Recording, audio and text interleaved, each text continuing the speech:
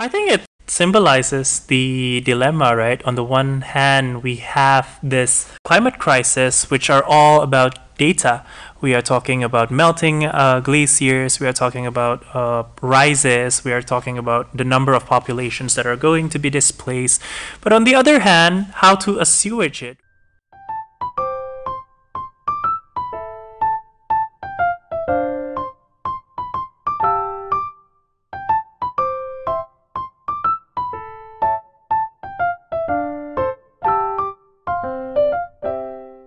Hello, everyone. Welcome to Lively Lead by Cham Radio, a weekly literature podcast airing every Sunday. I'm Hacha, and today's guest is going to be Farid Hamka. So, Farid, why don't you introduce yourself to our audience?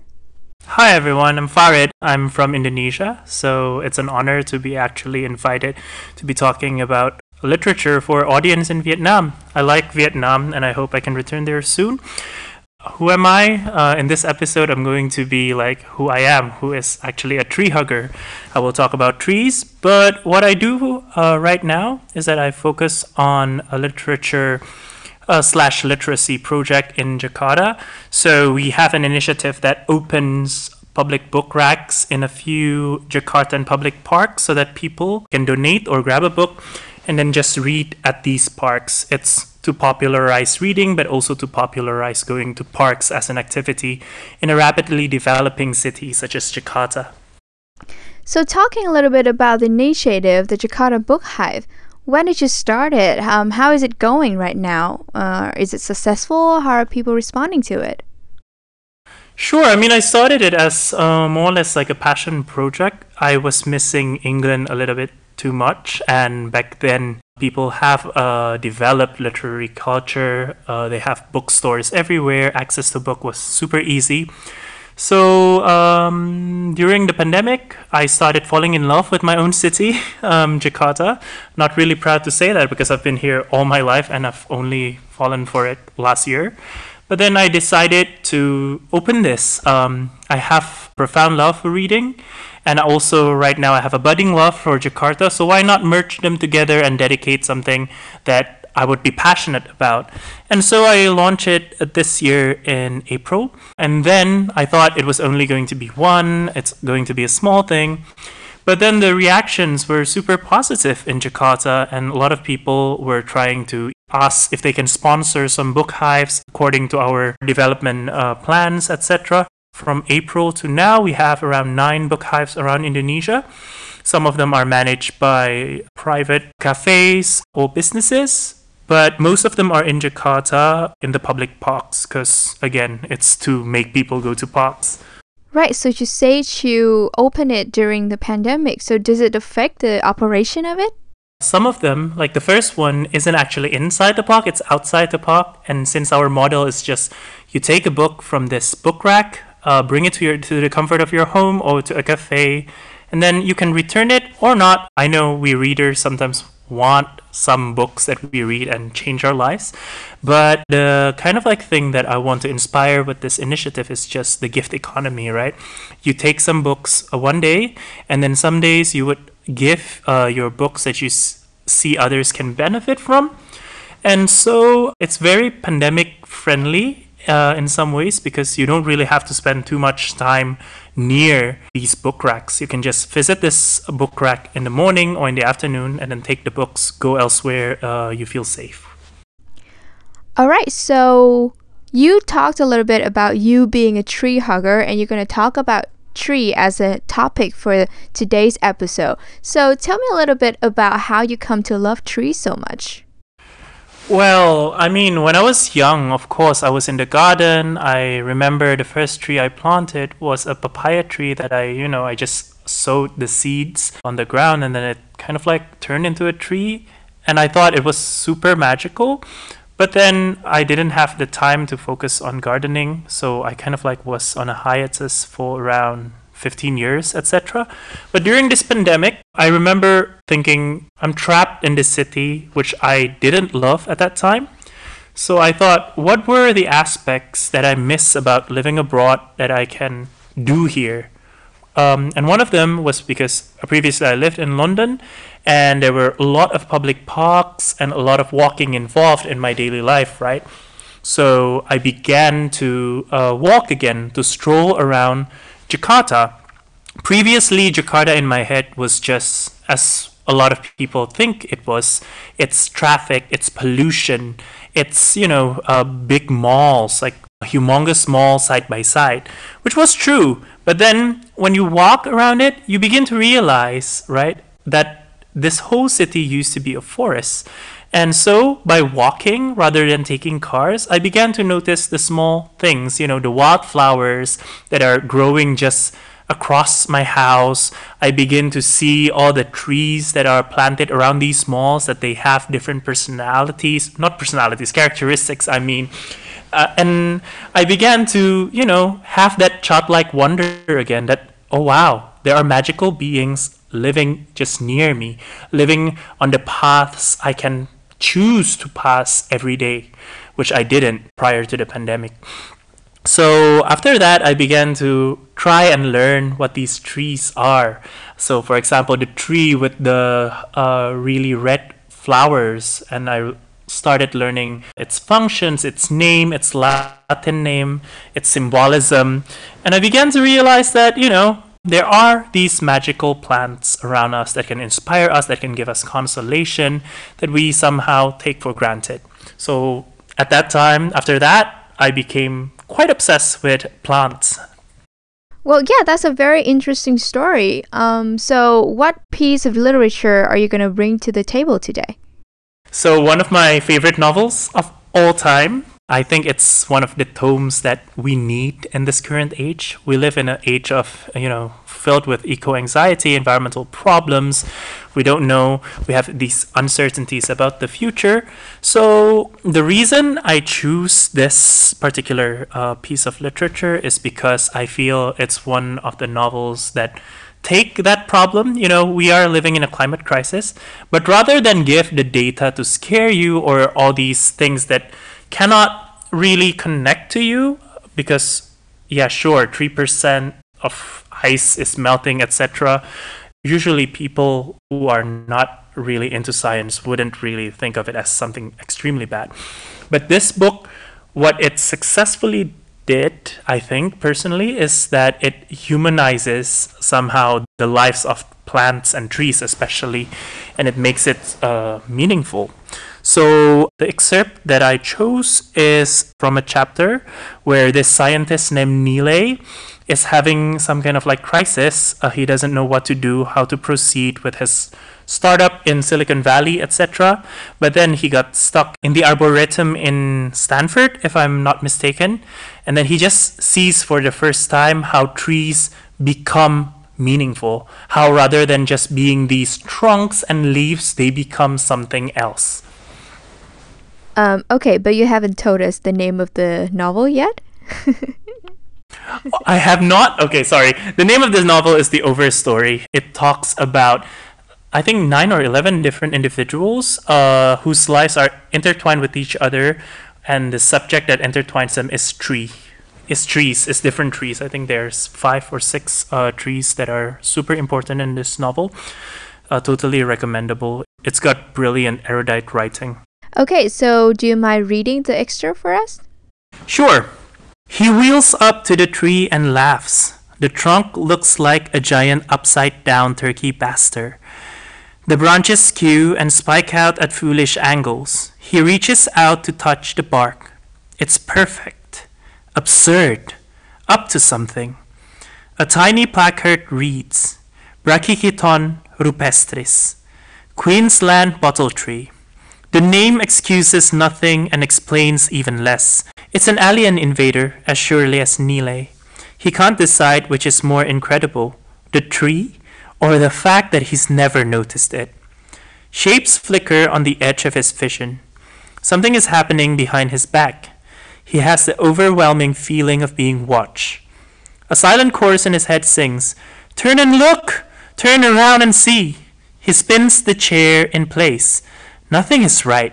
The whole cloister courtyard has changed. One hyper jump and he has landed in an intergalactic arboretum. On all sides, furious green speculations wave at him. creatures built for otherworldly climates, crazies of every habitat and profile, things from epochs so old they make dinosaurs look like upstarts. All these signaling, sentient beings knock him back in his seat. He has never done drugs, but this must be what it's like. Plumes of cream and yellow, a purple waterfall that evaporates before it touches the ground. Trees like freak experiments beckon from out of 8 large plantas, each one a miniature starship ark on its way to some other system. Nile sweeps the chair around the courtyard. His paraplegic body tenses as the council shimmers in their standing circle, watching him make the circuit. He rolls past another Susian monster as alien as the first. He reads the tag, a silk floss tree, from Brazilian forests even now shrinking by 100,000 acres a day. Sharp-tipped, warty cones cover the trunk, spines that evolved to fend off grazing beasts that went extinct tens of millions of years ago. He rolls from planta to planta, touching the beings, smelling them, listening to their rustles. They have come from hot islands and desiccated outback, from remote valleys in Central Asia breached only recently.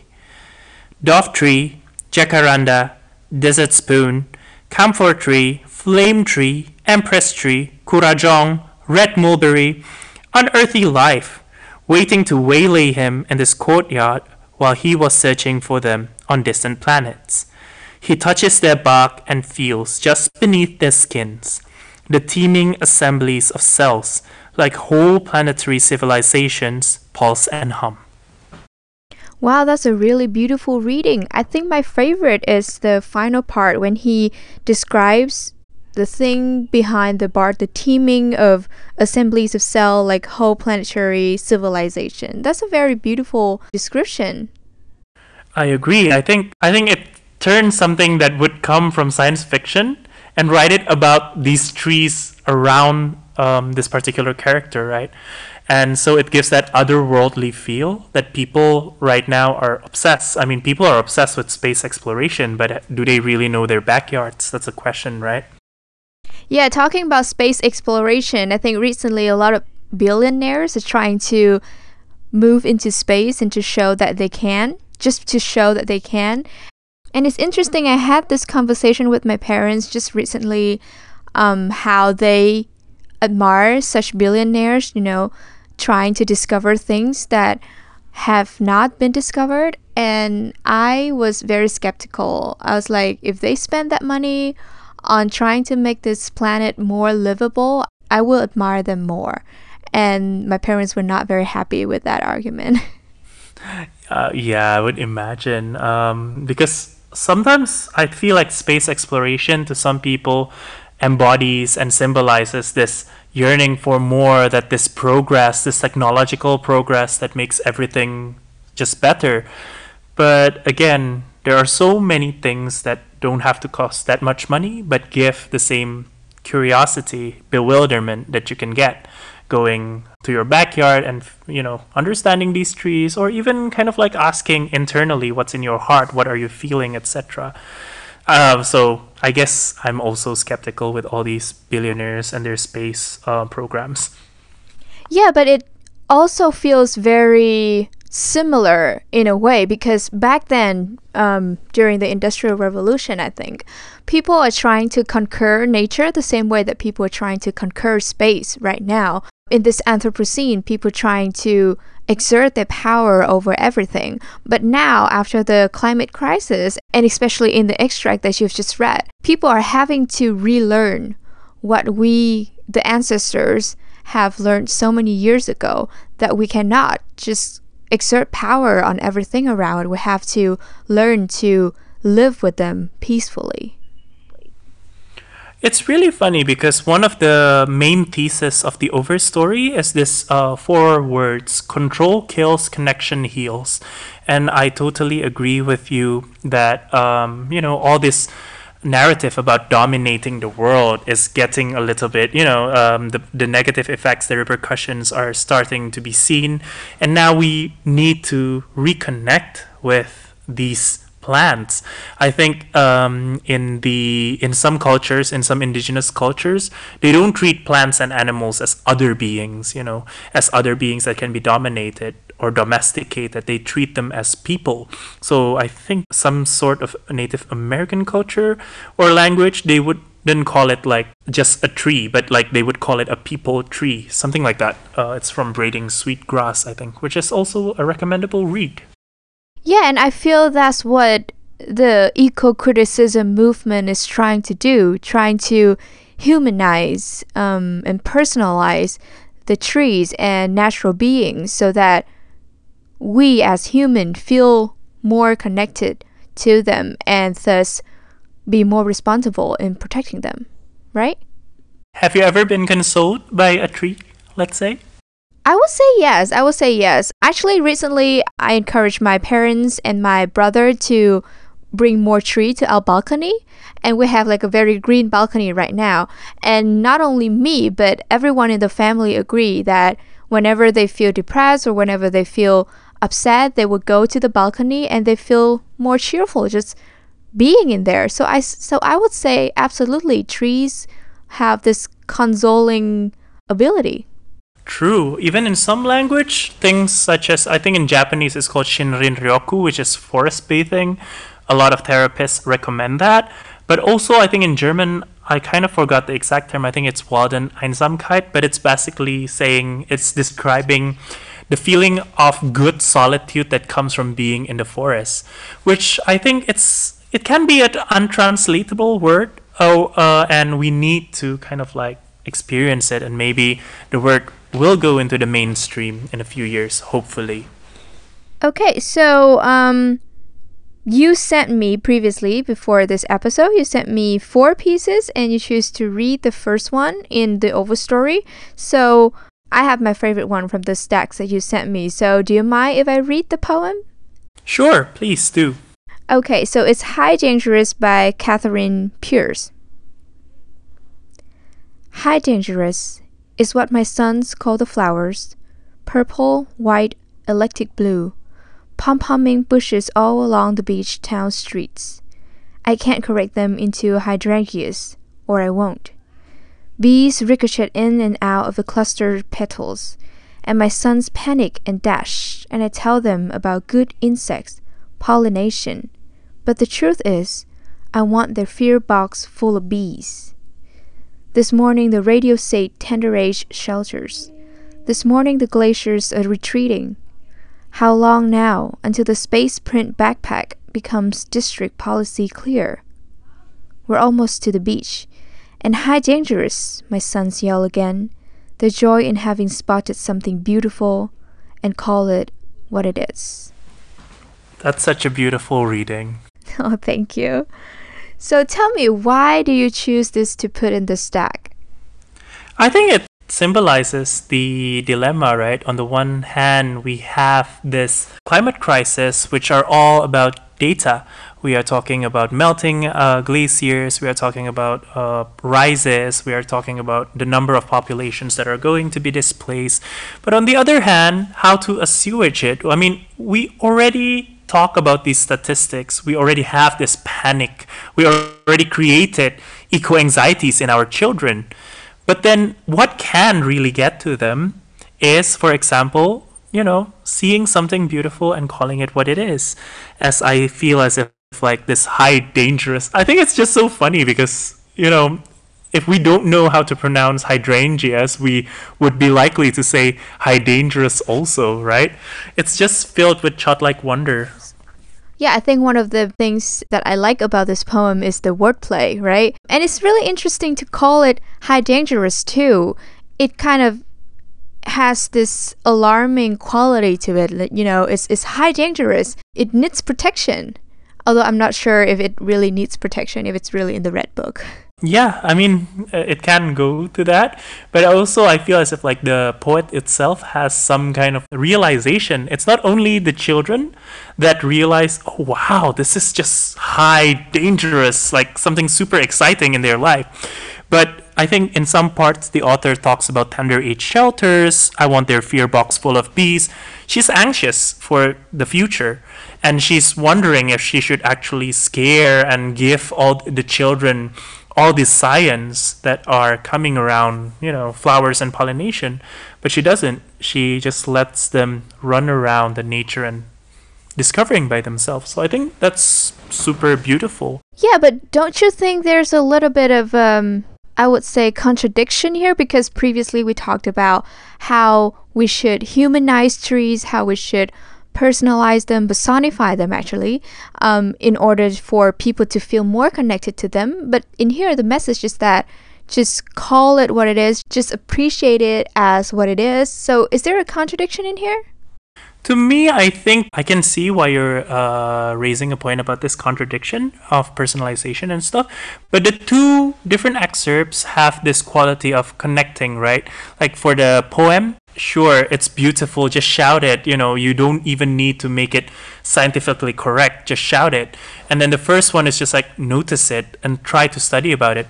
And both things are an antidote to whatever we are having right now. Nowadays people are forgetting what these trees are called. I feel like even though you raised this point about contradiction, I don't think the contradiction is really vital, because both of them shows this excitement, shows this trees and flowers as something worthy of attention. So do you find this excitement personal, like relatable? Because you talked about how you got excited about trees, and that led to your appreciation of Jakarta. There's this tree, there's this flower called Ruelia simplex. They're called Mexican petunias. They blossom around 8 in the morning, and then by the afternoon they will all have withered, wrinkled, and died. But then the next day, they blossom again at the same time. I don't know, just looking at that makes me feel consoled that, sure, these cycles happen. Even I kind of like take it as a personal consolation that in life things must end, but then it doesn't mean that the next day it won't bloom again. So yeah, I feel as if like wildflowers on the streets are as exciting. Sometimes I just want to shout at them. Sometimes I just want to dance when I see them. That some plants, some flowers like Lantana camara, which is wheat in the streets, they look like fireworks. The flowers look like fireworks. So I think a lot of the apathy that we have right now when it comes to the climate or to the environment can be to a certain extent remedied if we can have this high dangerous experience. Yeah, absolutely. I'm just being curious. Have you ever wanted to be a tree? And if you can, which tree would you become? Wow, this is exciting. Have you, Chang? I have. I actually have. I think life would be much simpler if I can just be an avocado tree. An avocado tree? Why an avocado tree? Because I've been planting 4 of them in my garden. I have a very interesting anecdote. So I have 4 seeds, and 3 of them I peel the outer peel, and then I put them in water. I follow all the instructions on the internet, and it took them a while. I think it took 2 of them around a month to sprout, and the other I thought it was dead, but then 2 months later it just, the roots just came out. And the remaining one, I thought it was broken, so I just tossed them in the kumquat tree. And then I think 3 months later, it just sprout. And the final one, the one that I just threw in the kumquat tree, it was the strongest one. I really love that kind of energy. So that's when I thought, well, I want it to be an avocado tree. Yeah, you can just, you can live in any different circumstances and still grow, right? Mm-hmm. For me, in general, yeah, probably. Trees are just amazing. They provide food, they provide the air that we breathe, they give us shade that we really need. But speaking of which tree, it would either be a banyan tree or a flamboyant tree. A flamboyant tree is like Delonyx regia, and a banyan is Ficus benjaminus. Both of them are, really huge trees giving lots of shade. They grow very strong, and they're for a flamboyant tree, the flowers are just beautiful. It looks like flames, literally, when it's in full bloom. I think in Vietnam, it's called Phung Phi, and it's super duper popular around the graduation time. But banyan, because every part of the banyan is so meaningful. The roots give you shade and beauty, aesthetic beauty, and then the berries attract birds. Right now, the banyan in my backyard is fruiting, and a lot of birds, like hundreds of birds, are there. I think they are swiftlets, and they just fly around the tree every single day. And I think if I were this banyan, I would never be lonely, because there's always these birds singing their symphonies around me. There are people who are looking at me with wonder, and then all these leaves, and all the air that you breathe from your roots. So maybe, yeah, when you think about it, a tree is so much more useful than a human being, honestly. But I don't know if you should edit that out. No. I'm absolutely keeping it in. But yeah, I feel like I just have this insight when you talk about why you want to become the banyan tree or the flamboyant tree. It feels like a psychological test. Like, tell me which tree you want to become, and I'm going to tell you, what your life is and what your personality is. Me, I would be like having this surprise energy. Voila, you thought I was dead, but no, I'm alive. And you would be like, I love having company, something like that. Oh wow, my loneliness screams. No, but the reason I asked that question is that when talking about tree, I keep thinking about The Vegetarian by Han Kang. Have you read her? Yeah, that's such a haunting book. I remember reading that, and wow, that was kind of like, that book unhinged me, but then it stays in my brain for a lot of time. Absolutely. I had such a hard time reading that. I think it took me like a month just reading the first part of The Vegetarian because it's too difficult and it's too traumatizing. But I want to mention the third part when the main character, Young Hee, she thought she was a tree. And her sister, because it's told from the viewpoint of the sister, tries so hard to force her into eating and try so hard to bring her back into the human world. And I keep thinking about that, keep thinking about eco-criticism and what is wrong with being a tree. That's such an interesting book of eco-criticism and culture also, I imagine, because the first two parts are all about this girl starts, having this traumatizing dream and she just decides to be different. And then people just can't understand her. I mean, if you want to take the metaphor into a lot of the things about being vegetarianism or doing any kind of like climate action, people around you are saying, are you crazy? And I think that's one thing that is super disheartening for people who are trying to do things differently. Yeah, normally it is read that way. It is read in a way that if you are different from the rest of the society, how are you going to be accepted, or how are you going to be seen from the eyes of, the commoners? When we talked about this topic, when we talk about trees, I keep thinking about, the literal meaning of Young Hee imagining she was a tree and trying to live as a tree, and people trying so hard to stop her from assimilating herself to nature, and people forcing her to live in the human way. And I feel like it's a criticism of the human-centric viewpoint. It's hard to discard it. True, even nowadays when we want to save the forest, we keep talking about their values for our well-being, their values for our food. We don't see them just as, how we see people, that they just deserve a lot of these lives that they are given and that they are continuing, right? I think that there should be a balance between talking about trees as of value to us and talking about trees as they are. Because if you keep talking about tree as they are, yes, it is great. It is unhuman-centric view, but it's hard to get that message across compared to when you say that trees or forests or oceans are this and that value to us, and it touches the people a lot more easily.